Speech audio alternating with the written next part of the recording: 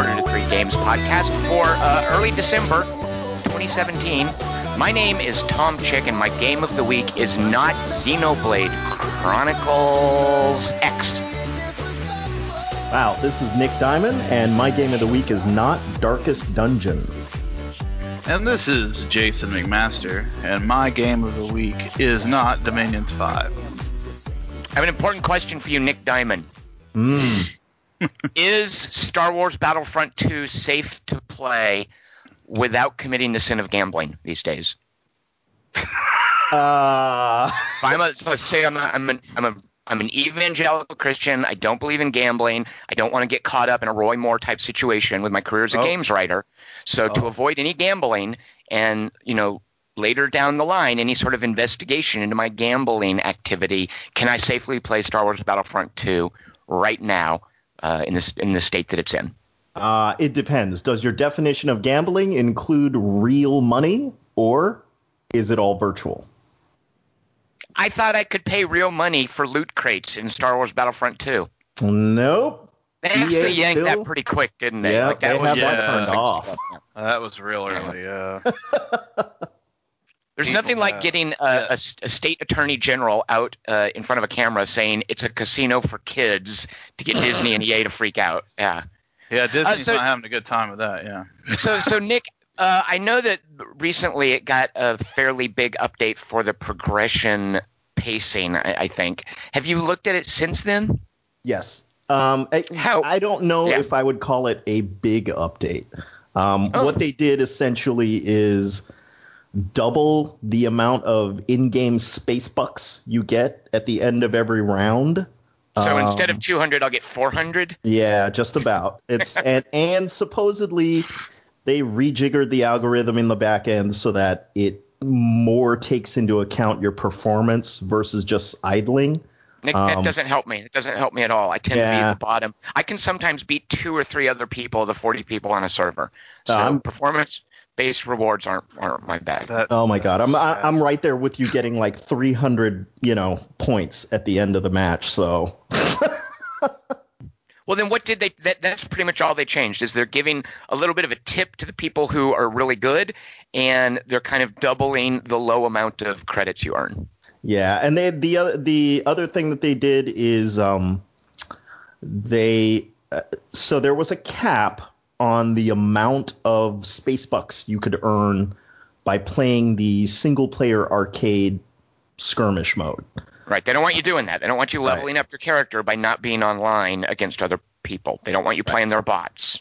And it used to be 500 credits. You get 100 credits every time you play an arcade mode match. So it used to be 500. It's now 1,500. Oh. But it's still only 100 credits a match. So if you like playing, 15, 20-minute long games, I guess that's I guess you can do that. Now, are you soured on this like I am, Nick, or are you okay with the current situation? I am not okay with the current situation. I really feel like they have such a great foundation of a good multiplayer shooter, and then they just ruined it with this progression system. Yeah.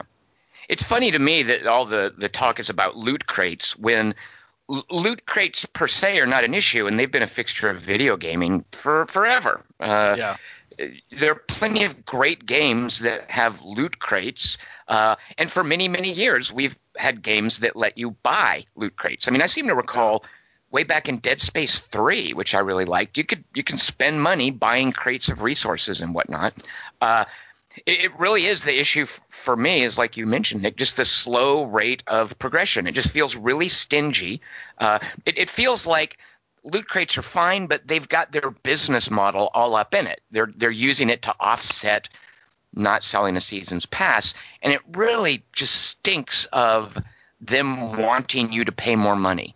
And as soon as that becomes a significant part of my gameplay experience, I just turn off. That's just like I'm not interested. So, McMaster, have you looked at it? What's your situation with Battlefront 2?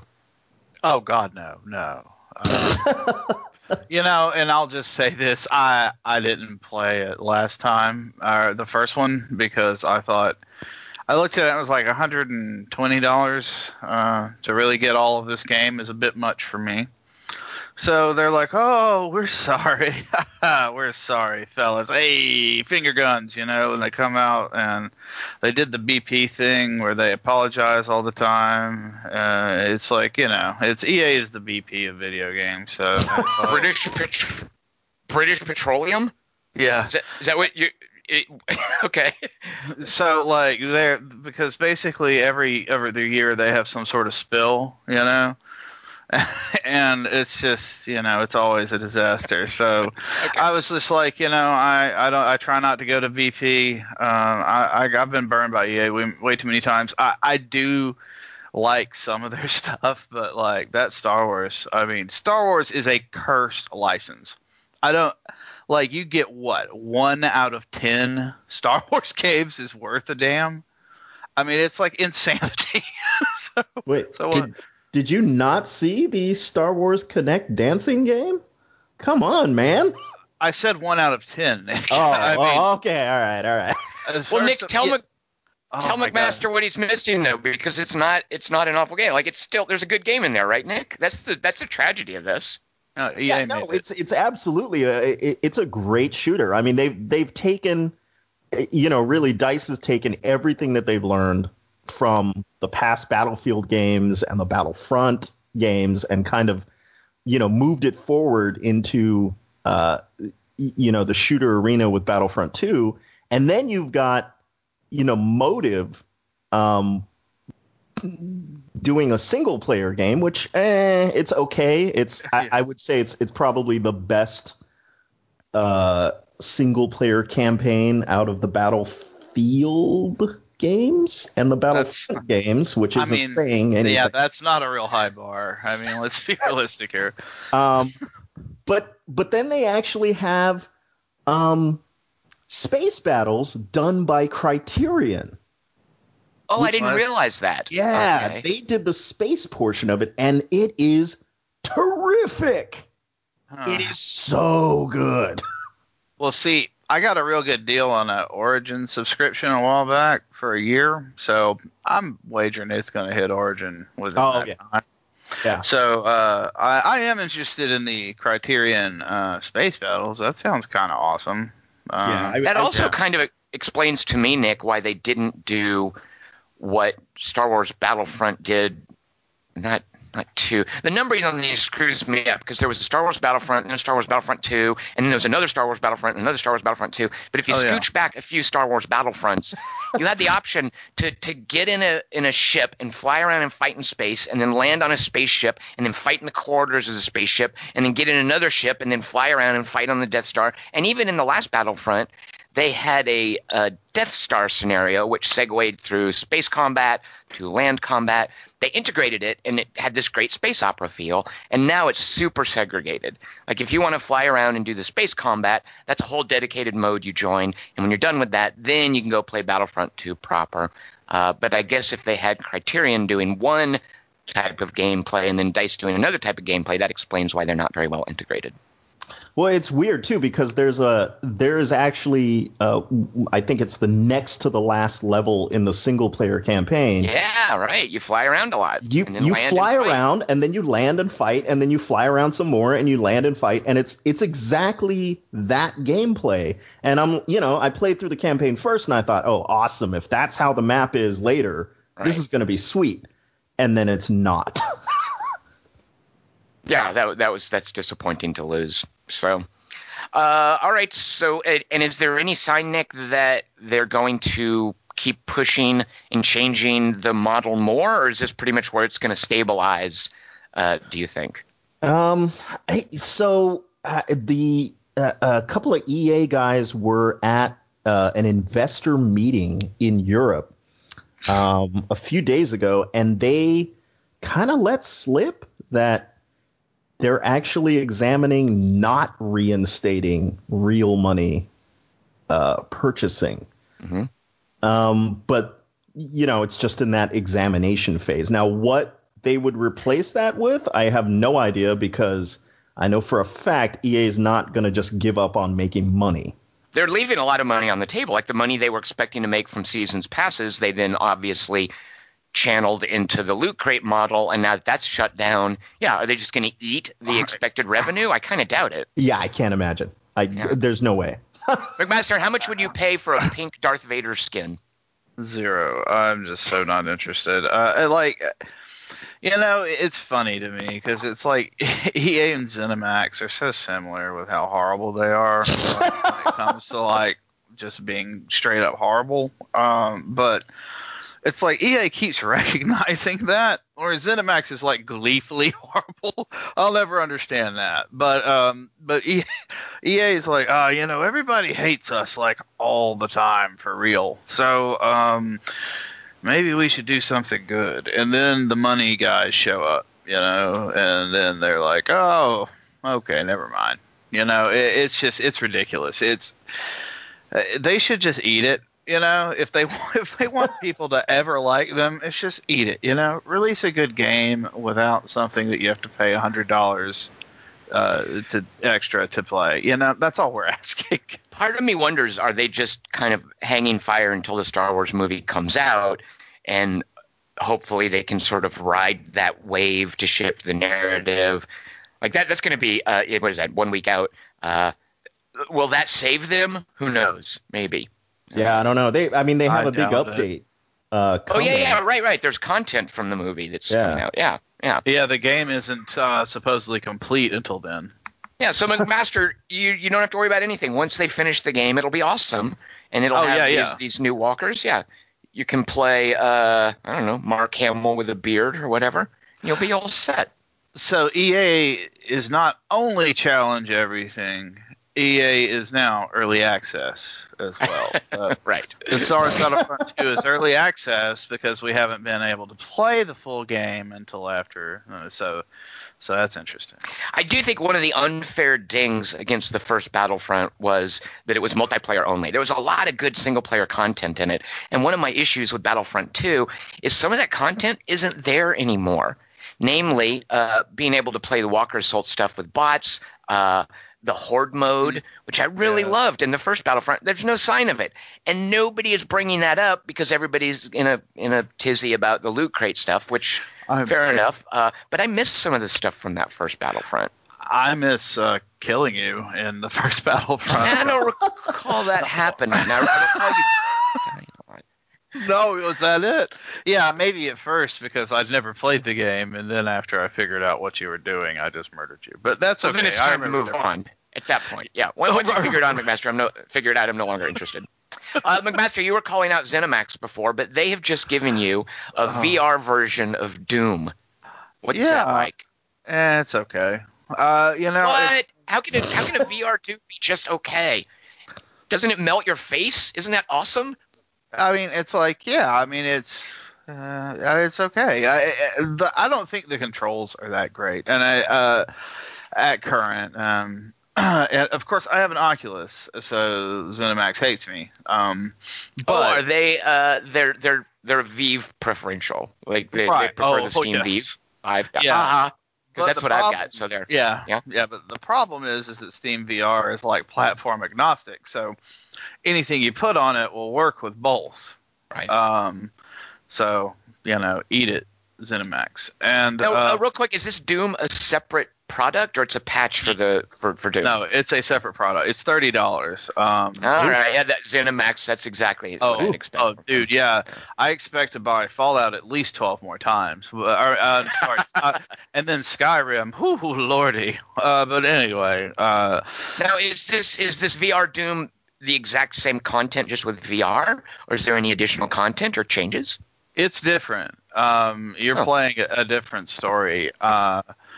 It's I don't know. It's a little weird. Well, you certainly can't do that whole move fight rhythm that they had with Doom on the PC, right? Like, what do they do about that? That wouldn't work with VR and VR controls, would it? I mean, it's like, okay, so I'll just explain how the game works. You start off in an elevator going to a meeting, and then a big demon kills you. What?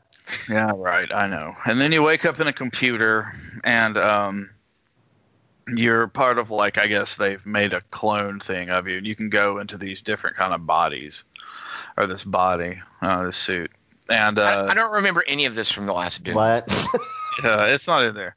But you can do stuff like you can use the pad, or no, the stick to kind of like shift around, or you can warp. Do the point and move. Right. And basically you shoot enemies, and when you do, they'll start to flash, and then you teleport into them to telefrag them, and that's how you get health and ammo back. So no wonder they're selling this as a separate product. And it is. I just thought it was like a VR patch for Doom. Mm-mm. Okay. No. And it's like. And it's cool, and I do think it's really neat. I just think the problem so far is that it has just a few bugs in it, and obviously, like I said, I'm playing on the Rift, but people on the Vive have had problems with it too. So I don't know. It's rated kind of like mixed reviews right now. And there's the Fallout 4 VR patch. Is that impending? Oh yeah, and I'm positive you're going to have to buy that separate too. Is that this year, or that's something that's farther down the road? This year, and it is $60, of course, and it comes out on the 12th. Oh, but you know what the good news is? What's that? You're going to be able to like browse the Creator Club in VR to buy the mods. I don't want a Creator Club. What, a Creator Club? What? Right. Oh my! Is this so? Bethesda is selling mods again. Is that what just happened? Yeah. What? Yeah. But I mean, it's, yeah. All right, it's just indie games for me from now on. Indie games and games on the Switch that aren't from Bethesda. That's my new diet. And like I said, I think the Doom VFR is pretty cool. Actually, it just needs some tune-up. I think probably from Steam VR, honestly. And I think once it gets to a place, it'll be cool. It's just kind of not there right now. Now, I have a question I should probably ask before we start talking about the Nintendo Switch, which is a more family-oriented conversation. But Doom VFR, what does the F stand for? Fudge. Virtual fudge reality. Okay, good. Yes. VFR. Nick, do you have a Nintendo Switch? We do not, as of yet. Well, technically we do, but it's, in a box. Oh, it's wrapped in a box. Right, I understand. So come Christmas, Nick, you're going to be able to join conversations like the ones that McMaster and I are about to have. Ooh. What are you looking forward to? Do you have any games that are also under the tree for the Switch, Nick? Breath of the Wild, obviously. Whatever. Okay. Probably Splatoon 2. Okay.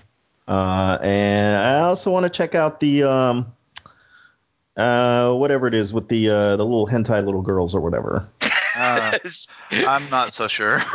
I don't know. At least that weird game is. At least you didn't say Mario Odyssey or Mario Kart. Those would have been the quadfecta of just generic Nintendo titles that everybody's going to. Yeah.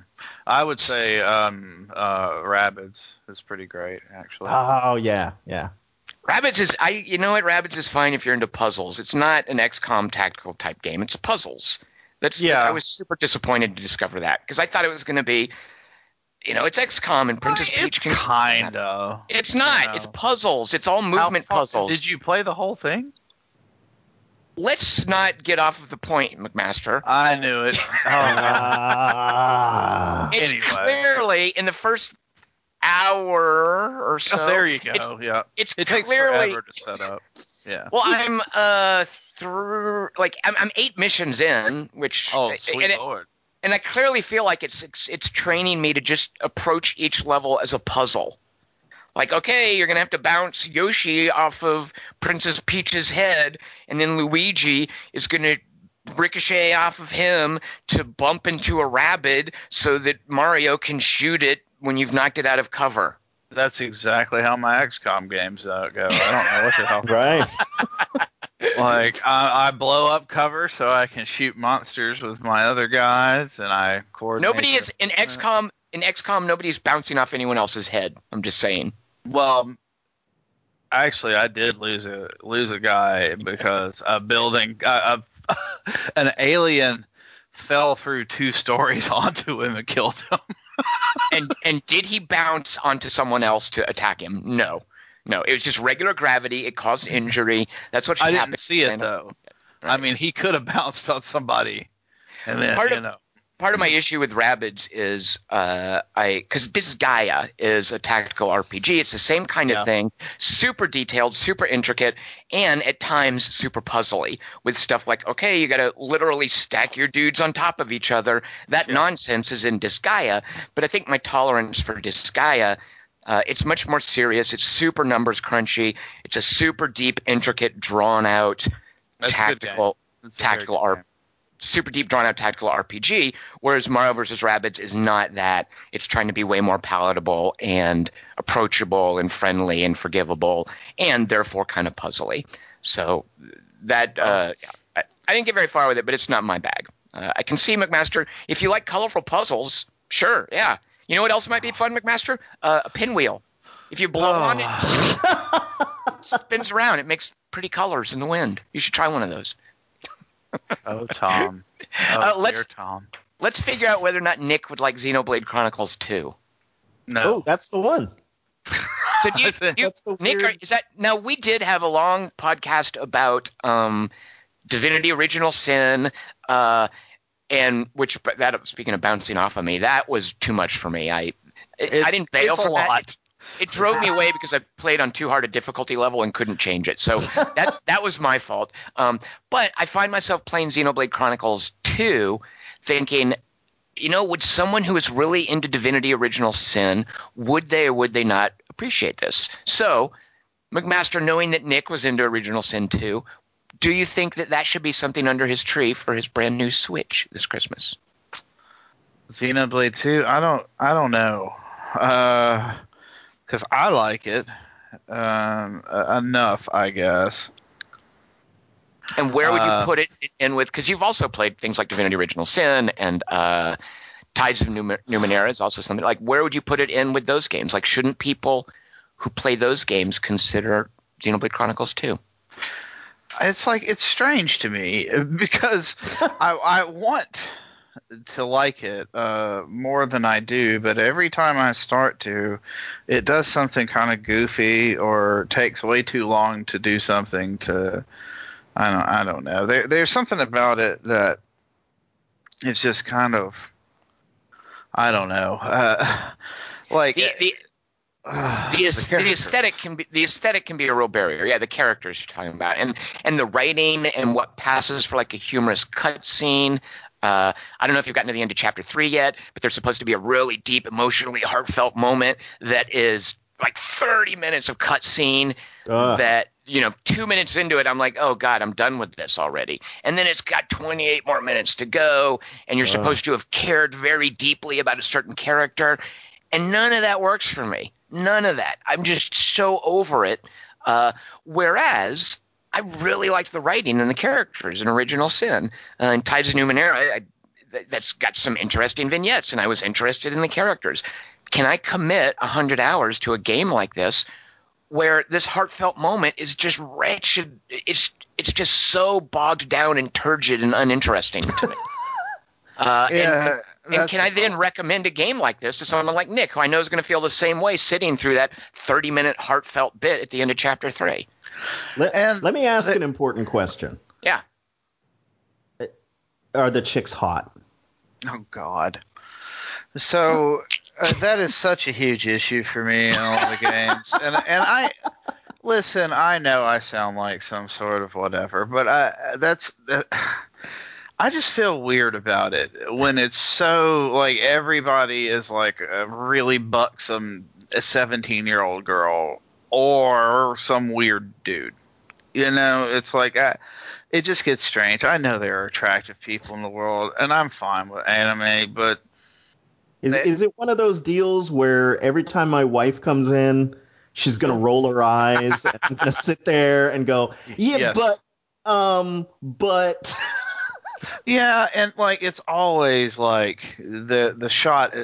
There's so many like boob shots, just like lingering. Like so many shots just start there. We're not talking about like start somewhere else and slowly go across. Start there.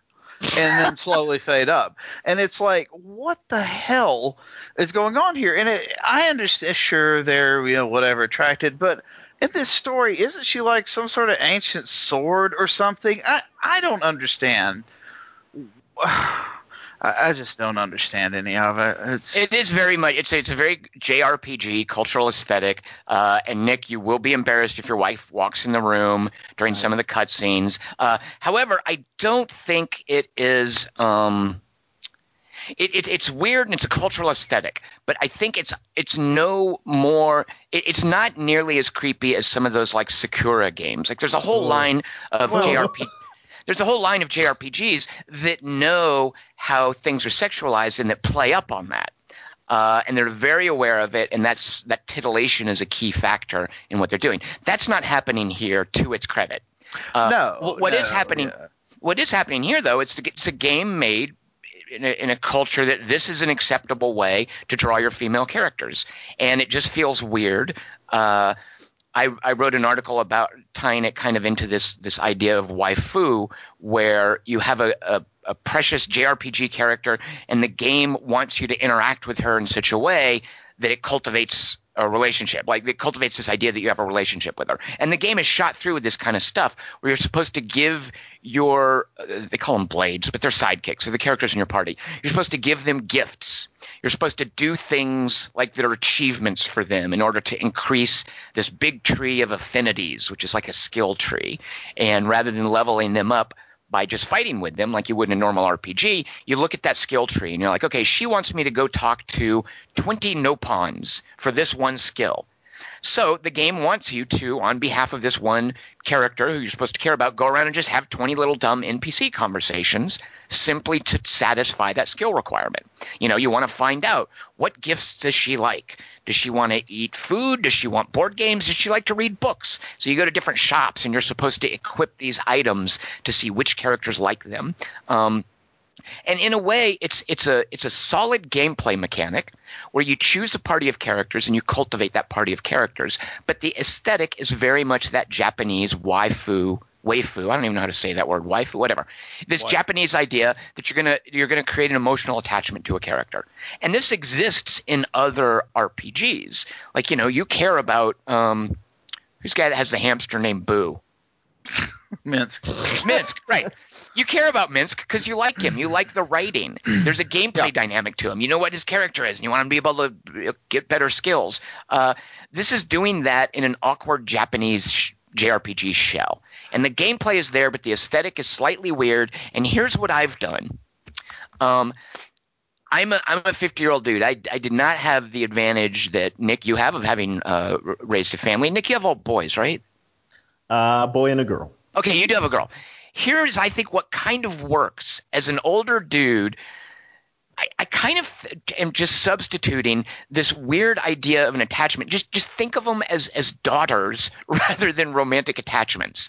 And you know what? It kind of works. Like if the game is making them all buxom and cute, whatever. Like I don't find that hot. That's just weird cartoon boobs. They do nothing for me. But if you think of them as, okay, this is my family, I'm concerned about them, and there's weird boys in there too. If you just think of it as a family approach, I'm going to care for them because I want to take care of them. I want them to flourish, not because I want to fuck them. That's dumb. That's weird, and that's awkward. If you just bypass that mindset and decide to not look at it that way, it kind of works for me. And this is only something that I've started trying to deal with. Like if I think of this hot chick, she's like a fifth element. Like she's going to save the world, and the essence of humanity's salvation is in her, whatever. And she's wearing a skin tight suit. But rather than thinking of her as someone that I want to date or sleep with or fall in love with, just think of her as someone I want to protect. And you know what? That kind of works. And the same with the other party members. So if you can get past that weird creepiness, there's a really good game here. And there's a really good combat system here. But there's really bad writing all along the way. So. See, that's like kind of my issue, and the earlier games were not this way. Is my issue. Like definitely, McMaster. Yeah, this is definitely new. I can deal with stupid if it's like, but if it like degrades into kind of stupid, it kind of irritates me a little bit.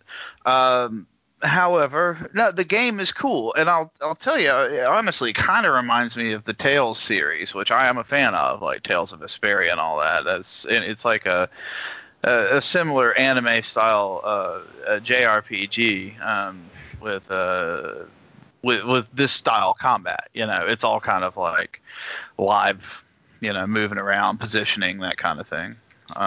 So I do like Xenoblades too. I just am. Like, I like the voice acting. That's what I don't get about it. It's like, really good voice acting will actually go a pretty long way, but man, they say some stupid crap. So it's kind of like, you're like, this is all right. These people are, it's done this and that. And then it's like, they say something dumb. And you're like, well, that probably, whatever. It is. It's where it's come, like, the first one did have good writing, and it certainly had great characters.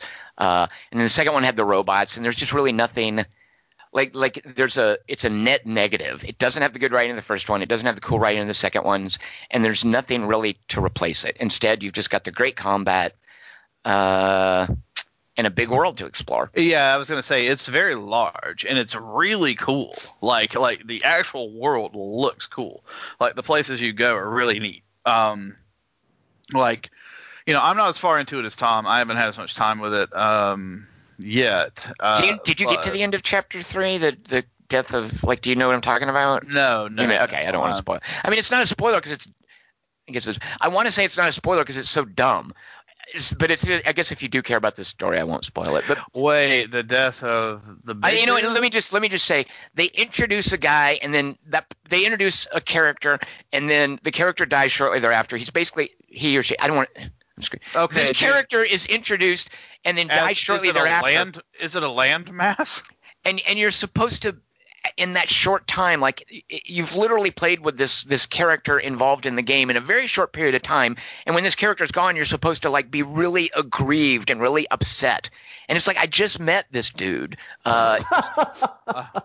Why am why are you going through all of this funerary, like, ritualistic grieving for someone that I don't care about because I just met him? And if you contrast this to the first game did a really, really cool thing where you start out, it's just a dude and a chick in your party, and the chick gets killed, like, early on. And that was a big deal because you thought she was going to be a playable character. And it did even something cooler with that, in that she comes back at the end of the game. And, like, I loved how they played with that. And I loved how they killed a character and then made it matter in the first game. And if that's what they're attempting here, if this person, dude or chick, I don't want to specify, comes back later in the game, I could not care less. I didn't care when this dude or chick died. I'm not going to care if he comes back. But McMaster, so you do know what I'm talking about. Like the old dude, the one of the. Oh no, I even forgot about that one. No, that one's even stupider. You just met that one and he died. You said stupid, and I was like, that one was real stupid because it's like you don't even have a chance to really feel that bad. Right. It's like. Yeah. I was like, that one I might have felt bad about, but yeah, no, it's weird, but it's like there is a lot of stuff there that's pretty cool. Well, I will say, whatever my issues are with it, I do plan on seeing it through. So, yeah, and it's not a light commitment. No, there's a lot of cutscenes between here and that game. I did. Here's something where I really. So early on in the game, before I knew the cutscenes and the writing was all going to be stupid, I really have a hard time adjusting when I'm playing multiple games to the idea that the A and the B are inverted on the Nintendo Switch controllers. God! So I'm constantly worst. Yeah, I'm constantly backing up when I mean to confirm, and vice versa on PC games and the Switch game. Like, you can't. It's really hard to get around that muscle memory. So early on, I had a cutscene paused.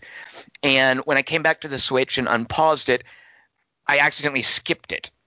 And I was like, okay, God. I don't, and I didn't know at this point that everything was going to be stupid. So I wanted to back up. I just shut the game down and then restarted it so I could watch the cutscene again. And it started me at the very beginning of the game. It hadn't even saved yet. So super annoying. But then I think this was last night. So where I live, we've been having issues with wildfires, and I live, the power's been flickering on and off, and that's been an issue. So last night, I'm playing Xenoblade Chronicles, and the power goes off. And I'm playing on my TV set, and I'm like, oh my God, I've lost my save. It's going to reset me. I haven't saved in forever. Nah. And then the TV turned back on, and I realized, oh yeah, it's the Nintendo Switch. It's just sitting in its docking station, fully charged. It doesn't care if the power goes off. Right. So it just shuts down, or it just like goes into rest when the exactly. And the game just paused right where I was, fully powered. So I'm super happy with the Switch right now. It really it's funny how Nintendo kind of outdoes themselves every now and then. With the exception of how they do networking, which is outrageous. It's like McMaster, you and I aren't even Switch buddies.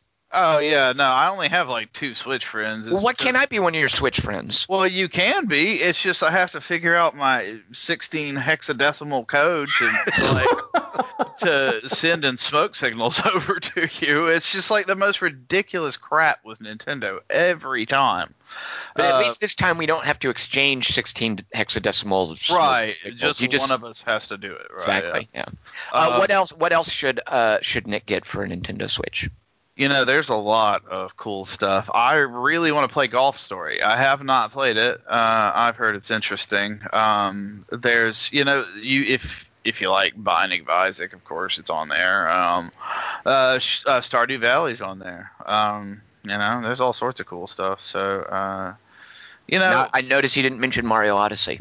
I was about to say, I actually like Mario Odyssey. I don't think it's like lay down on the floor and weep uncontrollably like a lot of people do for some reason. But like, I'll tell you, it's exactly like basically every other Mario in that when I play it, I have a good time. But it's not, when I'm not playing it, I'm not like, man, I got to get back to that Mario. It's like I don't really care that much when I'm not playing it, but I had a good time when I was. So, it's like Nintendo's really good at that moment-to-moment kind of gameplay, but whatever.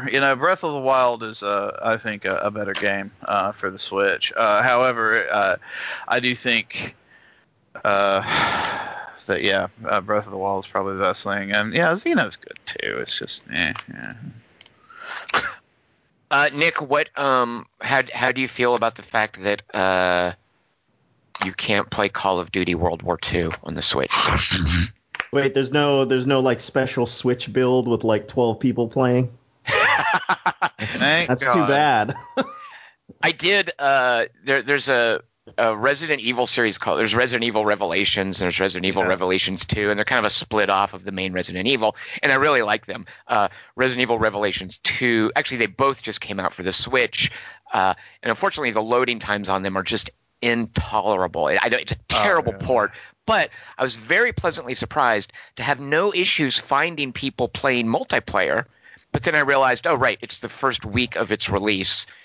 Surely I'm going to be able to find multiplayer people. Like, let's see if that sustains. Splatoon, though, that counts on a multiplayer base, right? Right. Yes. Right. Yeah, it's a really popular game. If Splatoon can be super popular on a Switch, why can't Call of Duty World War II? Yeah. It cracks me up. It's like, recently I realized Origin had Garden Warfare. I told you that, Garden Warfare 2. And so I loaded it up, and I was like, they've got like a multiplayer mode. I was like, I'll jump into that, right? And I let it sit there for like a minute, and then it starts to load a game, and I'm like, well, all right. And then I'm the only person in the game. Well, you're guaranteed a win. Oh yeah, exactly. Sweet. Finally. Top Nick, of the leaderboard. Yeah, see, McMaster? Nick, tell me what to do to get past the first level of Call of Duty World War II. I can't get off the beach. You can't get off the beach? Did you not have that issue as well? No. Are you serious? No, you just follow the stupid prompts every 2 seconds. But I have to hide behind those like dragon those girder things so I don't get shot. Yeah. And then I get shot anyway. What? I literally tried over a dozen times the opening bit of I couldn't even get to a save point. Oh my gosh. The secret to the whole campaign is everything is so rigidly checkpointed that if you just run past everything, you'll just get to the next checkpoint. I thought I was supposed to take cover and like go prone in the sand until the machine gun runs out of ammo, and then I run a couple more feet and go prone. I'm not supposed to be doing that? Well, I mean, yeah, for that part, the little beach part, it's pretty hard coded and linear. You can't really do anything else there. I can't get past it. Would you come over to my house and play that part for me? Oh, I'd love to. You just push forward, hit X. Yeah, aren't I missing a bunch of great game after that? You're missing a lot of facial capture of Josh Duhamel. Oh, that Josh Duhamel's dreamy. Yeah, he's hot. Wait, if you can't get Timothy Olyphant, just get him. Right. See, now there's a game where I'm so distracted by the hotness of that character that I have to do what you said. I have to kind of treat him as a family member, and then I can get through the campaign. Josh Duhamel is not. Josh Duhamel really is. He's so bland to me. Really, that's your idea of a totally distractingly hot dude. All no, right. He's. You were being facetious, Nick Diamond. You tricked me. I played half of that campaign, and then I had to look up who the guy was, and I'm like, oh, Josh. Oh, okay. Yeah, I guess so. I see it. Right. That's another thing too with Call of Duty World War II is there's a bit of a long cutscene at first where you meet the characters when you're on the troop transport, and is there a lot more of that? Like, is there a lot of these cutscenes where they have actors talking at you? Yeah, so much. There's a lot of it. It's basically greatest hits of every World War II movie and game for the past 20 years. It's just that. Nick, let me ask you: is there ever a point in the game where I have to get to the bazooka to shoot the tank? Oh, of course. Of course. What about is there ever a point in the game where I have to take out the anti-aircraft guns? What? Well, so there's two.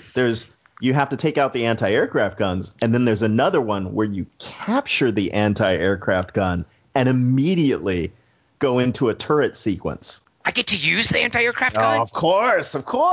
Awesome. I'm just going to go watch Band of Brothers and hold my PS4 controller. Because I bet the experience is a lot better. And then when I'm done with that, I'll go play something good. Now, McMaster, there are two other ways you can play Call of Duty World War II, and one of them is zombie mode, and the other one is multiplayer. Yeah, I know, but good Lord. Yeah, you're missing out on more gambling. That's true. I do want to open loot boxes on Omaha Beach. That's a way.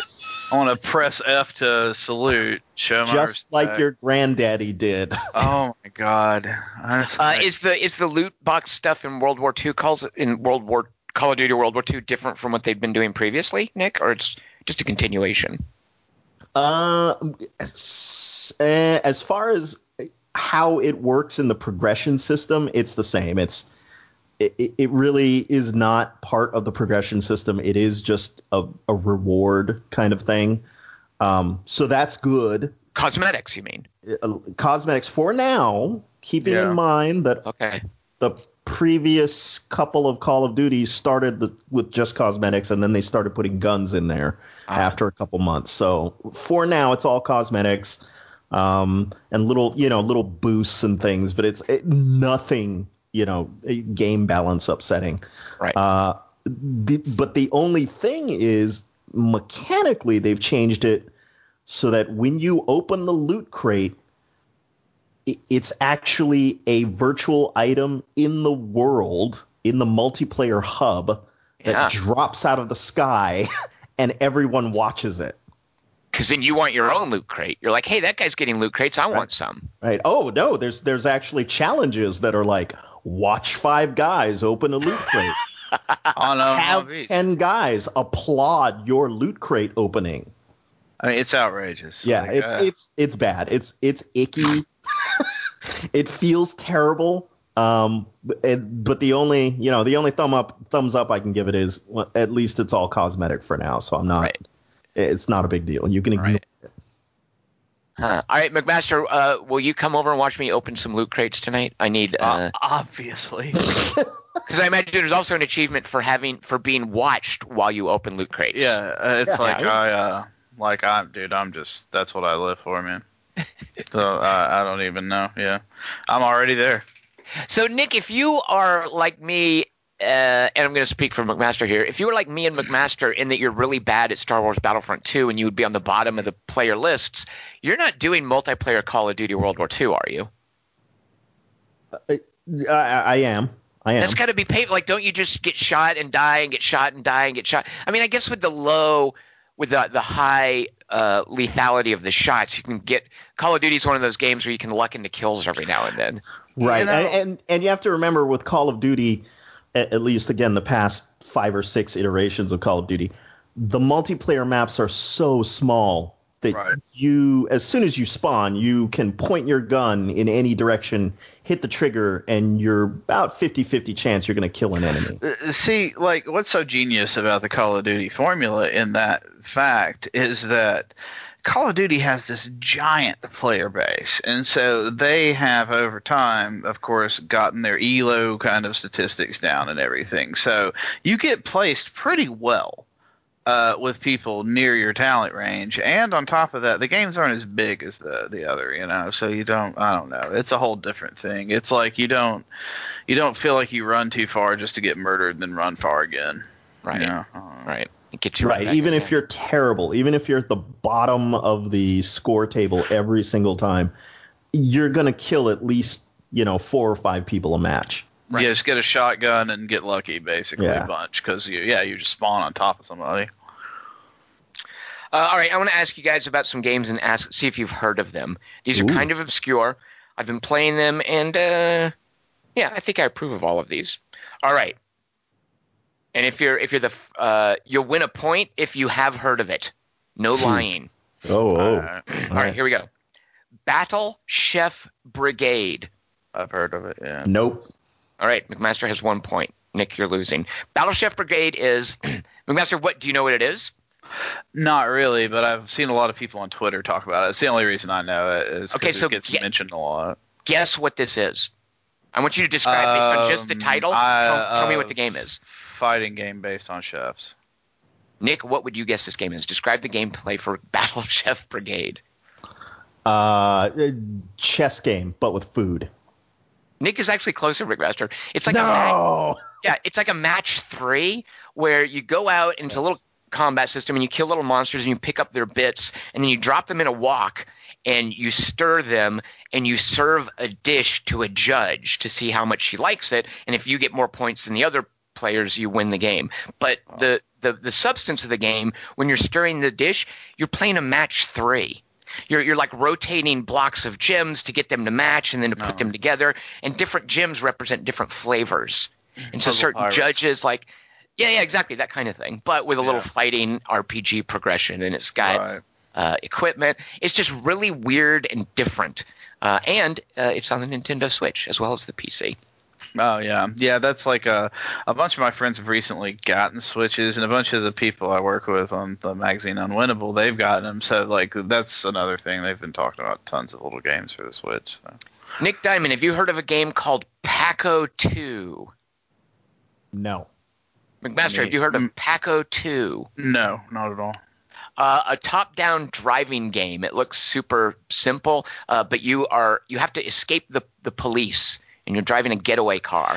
And you go and you pick up little dudes, and they get in your car, and they're like, okay, take me to this point. And then the cops chase you, and you have to get the dudes and drop them off. But it's got a really cool push-your-luck mechanic, where the more dudes you pick up, the more cops chase you, but the higher your score multiplier.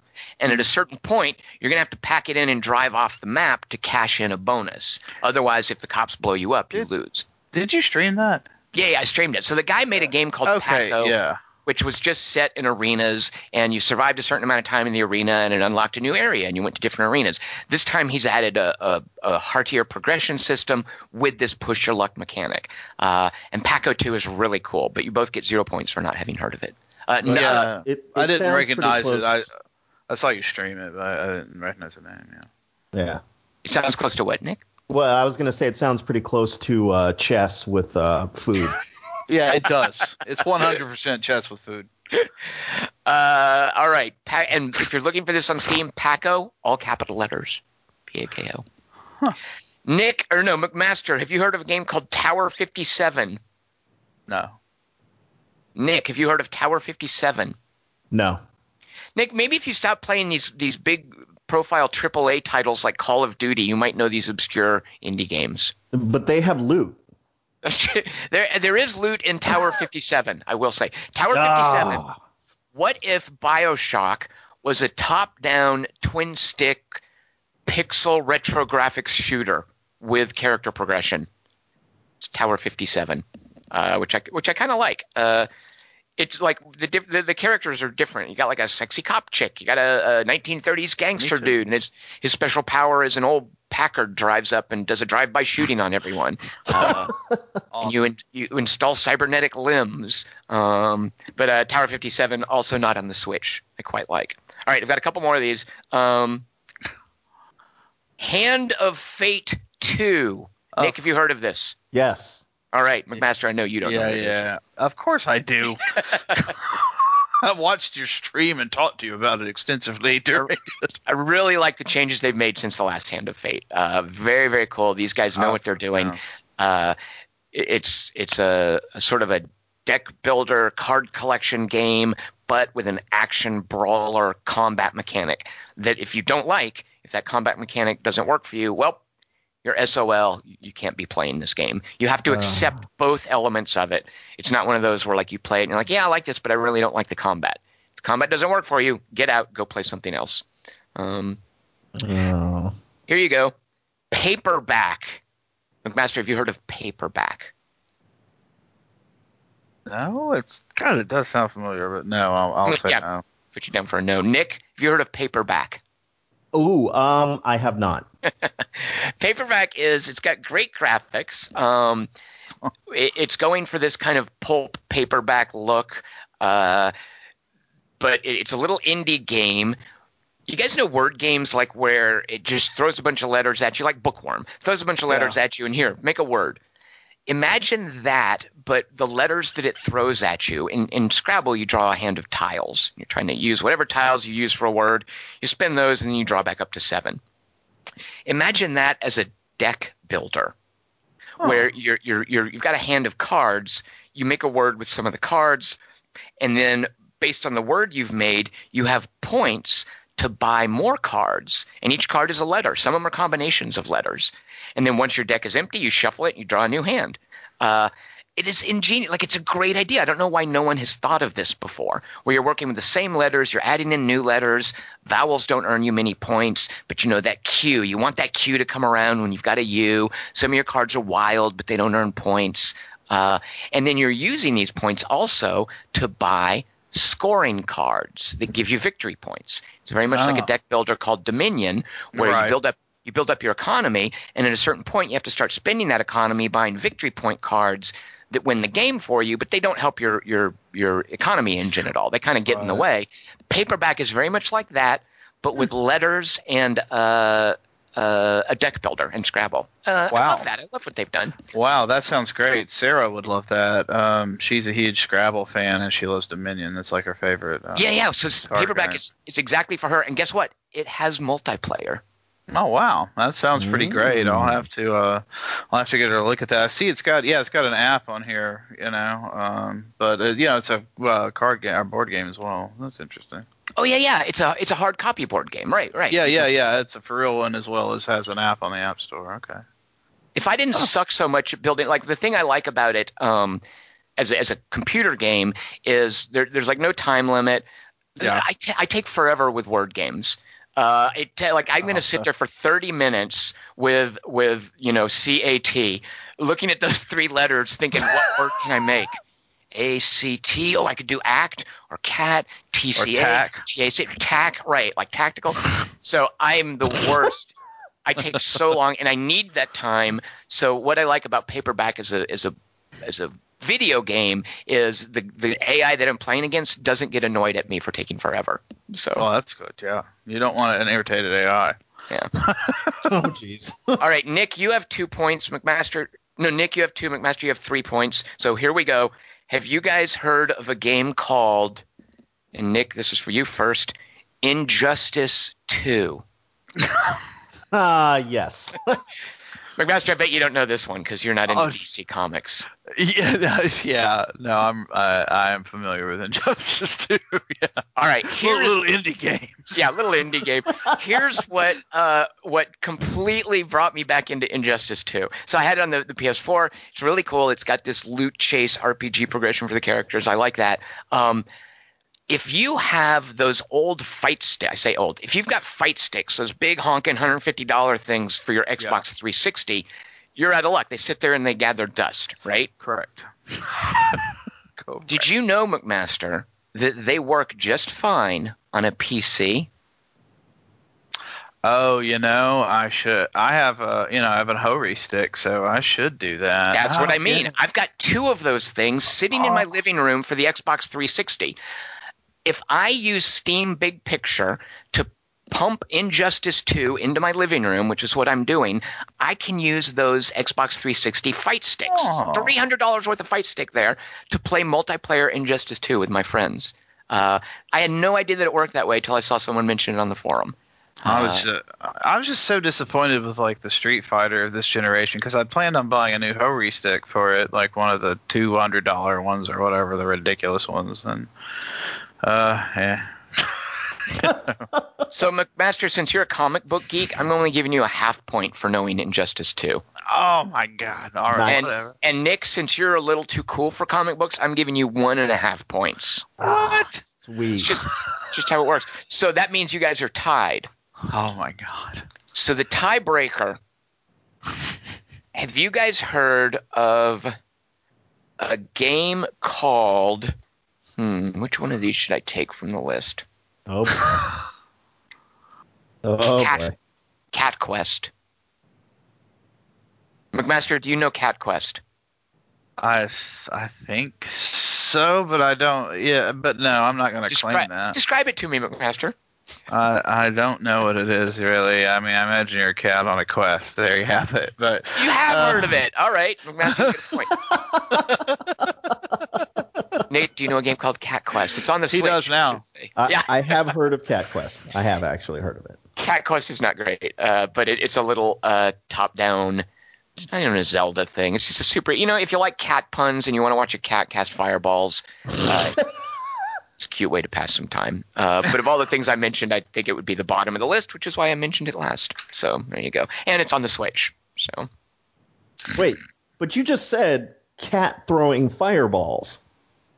Yeah, what's not? Yeah, but it's a cute little bobble. Yeah, okay, fair enough. Well, shouldn't it be at the top of the list? Here's the thing, Nick. He does that like early on in the game. Like that's one of the first things you do. It never changes. Like you can basically throw different colors of fireballs that move in a different direction. But what you're doing in the first 10 minutes of Cat Quest is what you're doing in 10 hours later. I mean, 10 hours of Cat Quest might be a bit much. And it's a cute cat, and you put different hats on him, and he wears different suits of armor, and when he takes damage, he makes a little meow kind of noise. All right, let me frame this a little differently. Yeah. You just told me 10 hours of a cat wearing armor throwing fireballs. I don't see the problem. All right, if you let me know around hour 3 whether or not that's getting tedious. I mean, you've got to give the cat new power. I mean, I guess he does get new powers. You know what? Fine. Play 10 hours of Cat Quest instead of Xenoblade Chronicles. See if I care.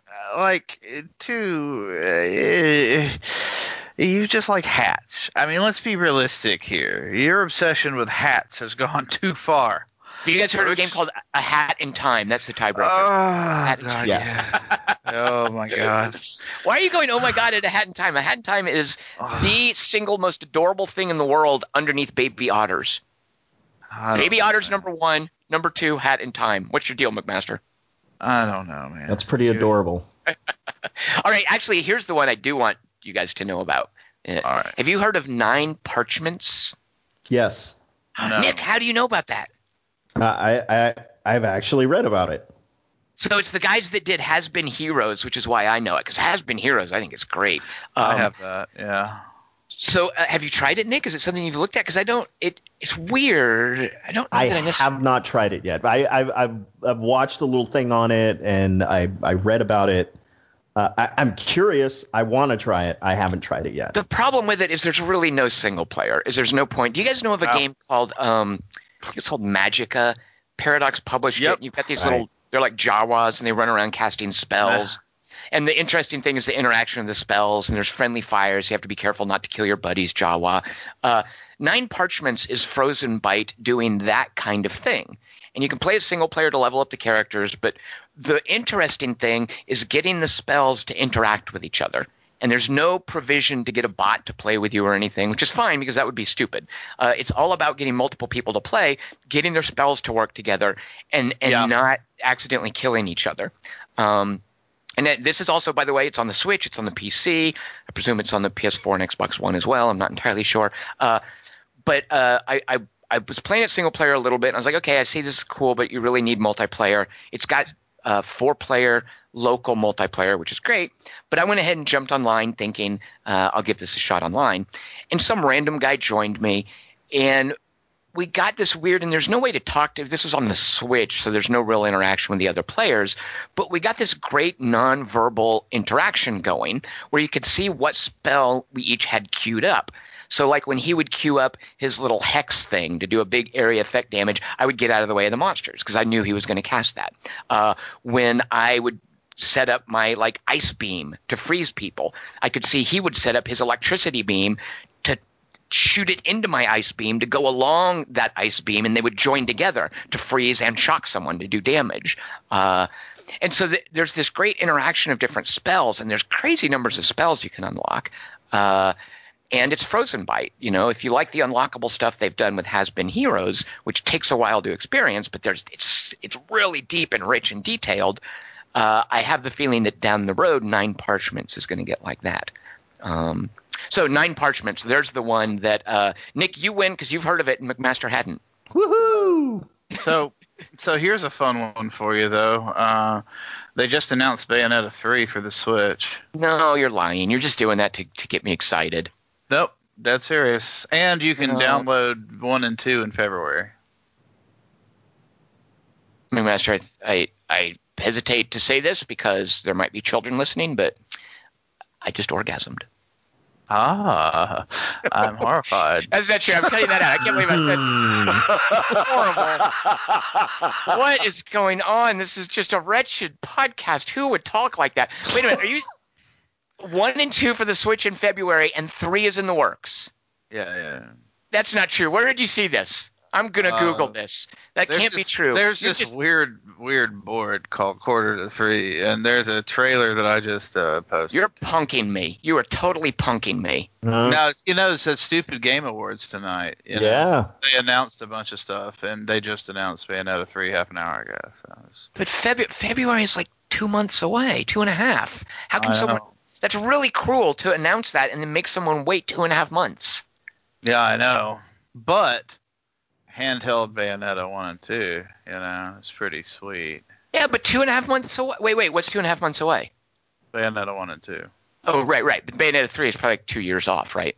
Oh, probably. Yeah. But it's certainly, there's an announced trailer for it. And it's Platinum Games, of course. Who else could do it? McMaster, you just made my night. Wow. You know what? McMaster, I'm giving you the win. Nick, sorry. I'm also pretty sure Kamiya's coming back for it.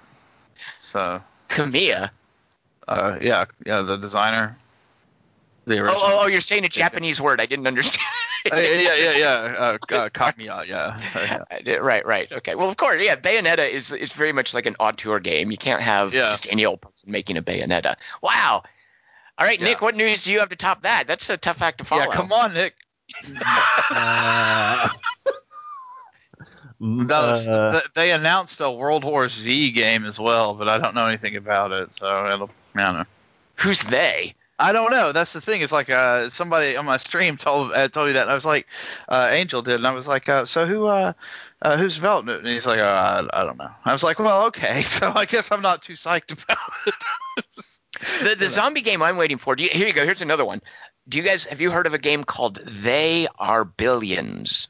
Yes. Oh, yeah. That's a cool name though. It is a cool name, McMaster, isn't it? And Nick, you've seen those screenshots, haven't you? Yes. Yeah. It looks very cool. It looks freaking insane. Yeah. So McMaster, it's an RTS kind of maybe it has tower defense elements, but it's really one of those things where do you guys remember when Dead Rising first came out?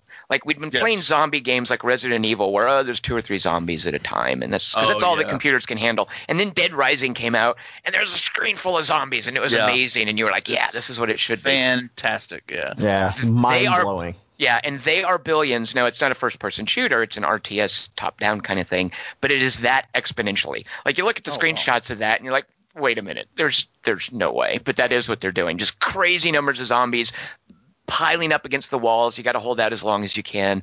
I think it's available in early access here shortly, but it's one of those things too that won't be out for several months. Okay. So the World War Z game is Saber. So inversion, time shift, whatever. So exactly. Yeah, time shift was kind of cool, but I'll play They Are Billions instead. So that sounds freaking awesome. I mean, and anyway, who's got time for video games? There's too many board games. Is They Are Billions on the Switch, by the way? I doubt it. McMaster, I want to, and we'll actually talk more about this next week, but I want you guys to listen to this. Listen to this. Ready? You guys hear that? That's me knocking on a big old Gloomhaven box that just arrived. Ooh. Oh, yeah. You want me to go knock on mine? It's the one that has 19 stickers already placed on the board. Mine was, no lie, delayed by wildfires for 2 days. Yeah, that totally sucks. I could not believe it. 2 days. That's okay. Just gave me more time to level up in Xenoblade Chronicles 2 and watch some cutscenes. I just got my copy of Through the Ages in today, so I'm going to try it out this weekend. The iPad game. No, the Vladishavadl special. Right. My favorite thing about it is it comes with a Czech Games like catalog, and every game in it except for one is designed by Vladishavadl.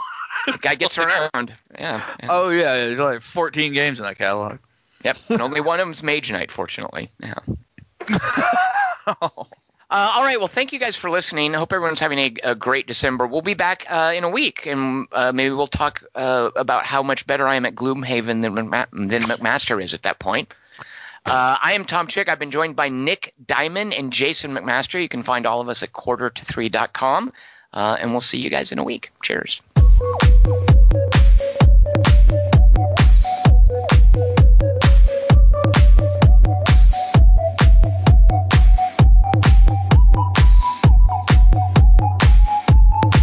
Yes, I can see you. 'Cause every girl here wanna be you.